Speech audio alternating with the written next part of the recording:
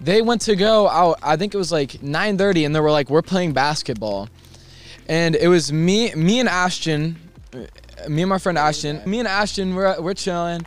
And then it's like 40 minutes in, and then I get a call from Nick. So I pick it up, and I'm like, okay. And he's like, bro, like, go get Amy. I'm like, why? And Amy's Jake's mom. And I'm like, why? He's like, there's some dude in a truck following us. So I'm like, cow. I'm like, no way. But they're like genuinely like scared shitless. So I'm like, alright, let me investigate. So I leave the house, short sleeve shorts. It's like 30 degrees out, and my phone dies. And then I'm thinking they're joking. And then all of a sudden, in the near distance, I see a truck coming my way.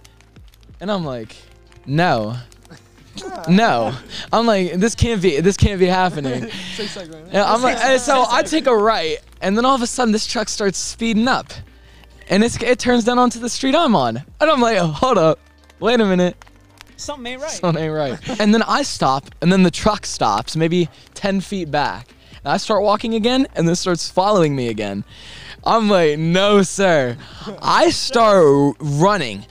And then that truck, he like had a like NASCAR type shit on my dick. Like, this man's on my dome. I'm cutting through yards and shit. And like, I have no idea where Jake and Nick are. Yeah, they're in the back of the truck. Okay, but then, and then I just start running back towards the house, and sure enough, they're there outside on the porch.